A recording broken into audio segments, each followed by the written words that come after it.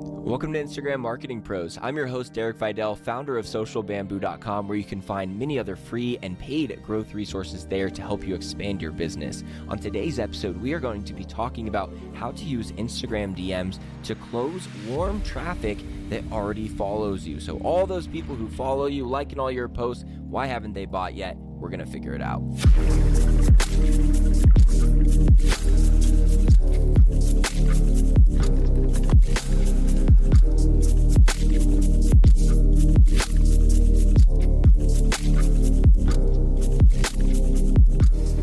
Now, if you're unsure if you should even be sending DMs at all, this is actually part 2 to a 2-part series I'm doing on Instagram DMs, with the first part being on the new DM features that Instagram just added, as well as what businesses would benefit from having this be part of their marketing strategy. So if you're not sure, go ahead and pause this episode and go to that.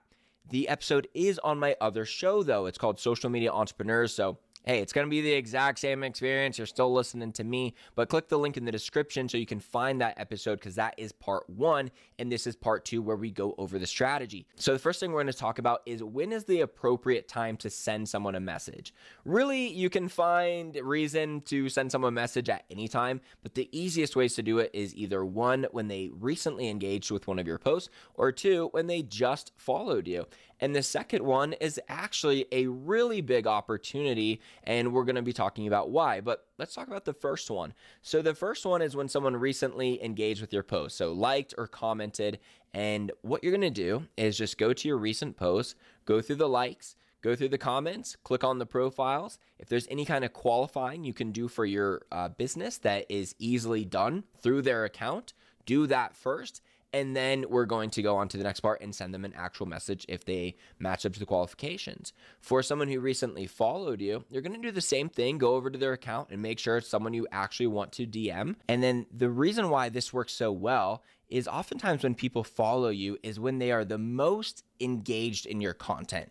When they chose to follow you, they might have gone through a bunch of your Instagram posts. They might have just come from your YouTube channel or whatever other social media platform that you have going on. And if they followed you, that is often one of the times that they are giving you the most attention.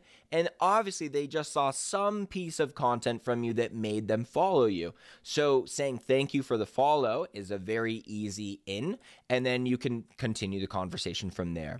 So a little bit of the psychology of the opening message that generally works the best is just saying either thank you for keeping up with me, or thank you for all your recent engagement, thank you for liking all my posts if you're doing the first scenario, and then also thank you for following me if you are in the second scenario. That's basically at the very start of the message.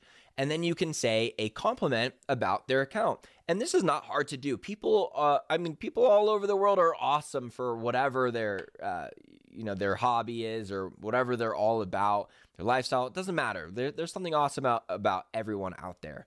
And it's pretty easy to find from their Instagram profile. So some kind of genuine compliment works great here. Or you can even ask a question if you're genuinely curious about their business, which I find myself doing all the time. Or if, not a business, just a person, ask them about whatever. Really just be a person, all right? You're not going to overthink this too much, but if you do some kind of compliment or ask some kind of question, you're usually going to get a response and you have the conversation started. Now, where to go with it from here, I'm actually going to now pull up an example and read you the entire conversation. So here's a conversation I had with someone that had just followed me. So I sent him a message that said, "Hey man, thanks for the follow. Checked out your gym page and love the no BS bio of what you're all about." He responded back, "Hey brother, thank you. I appreciate it. You have good content. Keep it up." "Will do, man. Are you finding most of your clients through Instagram currently?" "So far, yes. As far as social media platforms, IG is my primary. I have a TikTok and I just started a Clubhouse, which I'm still learning. I think that's where I found you." "Nice. Yeah, I was on Clubhouse for a bit, but it stopped being as fruitful. TikTok can be great, but it's difficult to get any of their posts to actually find local people. Even when I tried to give it all of the local-based hashtags, LOL. You're just doing in-person training sessions, not online, right?" And then he said, LOL, "Yeah, I'm finding the most success with IG. I've learned a lot in the past 8 months since I started it. Always more to learn though. Yes, just in person. Not online yet. It is a plan for the future." And then I said, I have a method that works really well for gyms to sign up new local members on IG. If you ever want to hop on a complimentary call and I can show you how it would work for your business, just let me know and we can set something up. He said, right on, bro. What's your availability? How long do you estimate the call to take? I said 45 minutes because I need to figure out all your business specifics first. And then I sent him my link to book, and then he booked the call. So let's break down this conversation. The first thing was simply, hey, thanks for the follow, and then a compliment. He responded and then just said that he liked my content, right? So a little bit to work with there. Then I asked, are you mostly finding your clients through Instagram? The reason why is because I'm selling a marketing offer, so I need to figure out what he's doing for marketing. So even if you're an e-commerce company, you would ask a question around the problem you solve, but the goal is to not be too obvious about what you're trying to allude to, right? So you wouldn't say something like, hey, have you considered buying any candles recently? But you could say something like, what are your favorite scents of candles? Hey, is there a scent of candle you would recommend that I make? And just get the ball rolling on the subject of candles, but not obvious that you're trying to sell them one, because you're not yet, right? You're just trying to have a conversation about it. Then the next part is he told me where he was getting his clients from. So they'll tell you how they're trying to solve that problem. And then he went into what's not working for him marketing wise. And then that made it so it was very easy for me to then propose the solution of, if you would like to chat about your marketing plan, we can do that, right? Because if I'm going to make a proposition of this consultation call, right? In this particular instance, the consultation call is to help them out with marketing. So what would I need them to say right before I would offer it is that they could use some help with marketing. And if they don't, then I wouldn't offer them the call, right? So that's the other thing. It's not trapping people. It's just really figuring out who's interested and qualifying through questions. But the questions are also a conversation. So it doesn't seem like we're selling or doing anything weird. And the worst case scenario is we had a great conversation and built rapport around it, right? So for me, I need to get them to admit that they don't know what they're doing with their marketing before I can propose the call.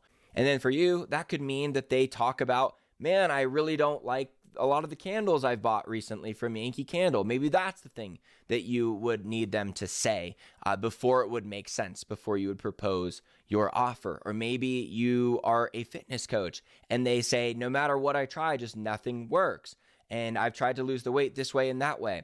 So maybe your questions before in the fitness example would be, what are you doing for fitness right now? Or do you mind if I ask what your goals are? I don't really like that question, by the way, for fitness instructors of what are your goals right now? Because unless they're trying to compete, a lot of times it's very hard for them to actually tell you what their goal is.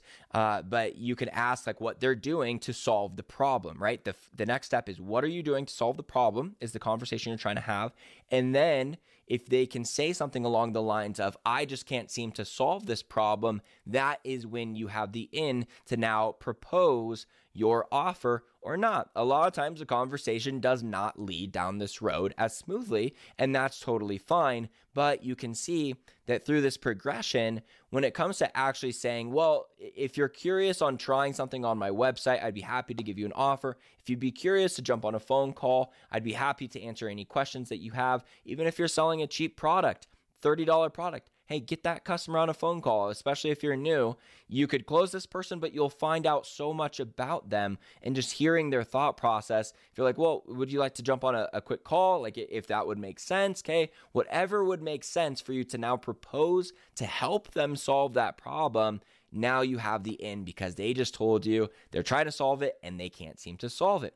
So that is all that is happening when you do an Instagram DM strategy. So I hope this breaks down the simple psychology that is really happening in an Instagram DM conversation, and how this is so easy for any business to leverage, and having this one-on-one customer contact is what leads to super followers, people who are true fans of your brand because they've actually had good conversation with you. This is what leads to companies understanding the ins and outs of how their customers think, and this is how they control their sales process by going out there and having an outbound part of their strategy rather than just producing content and waiting for sales to come in. This is a means of them saying, we need more sales right now. How can we have an outbound prospecting strategy that is actually really effective? And it's this. So I hope you get started with this today, my friends. Make sure you're subscribed, leave a review if you got some value, and I will be talking to you real soon.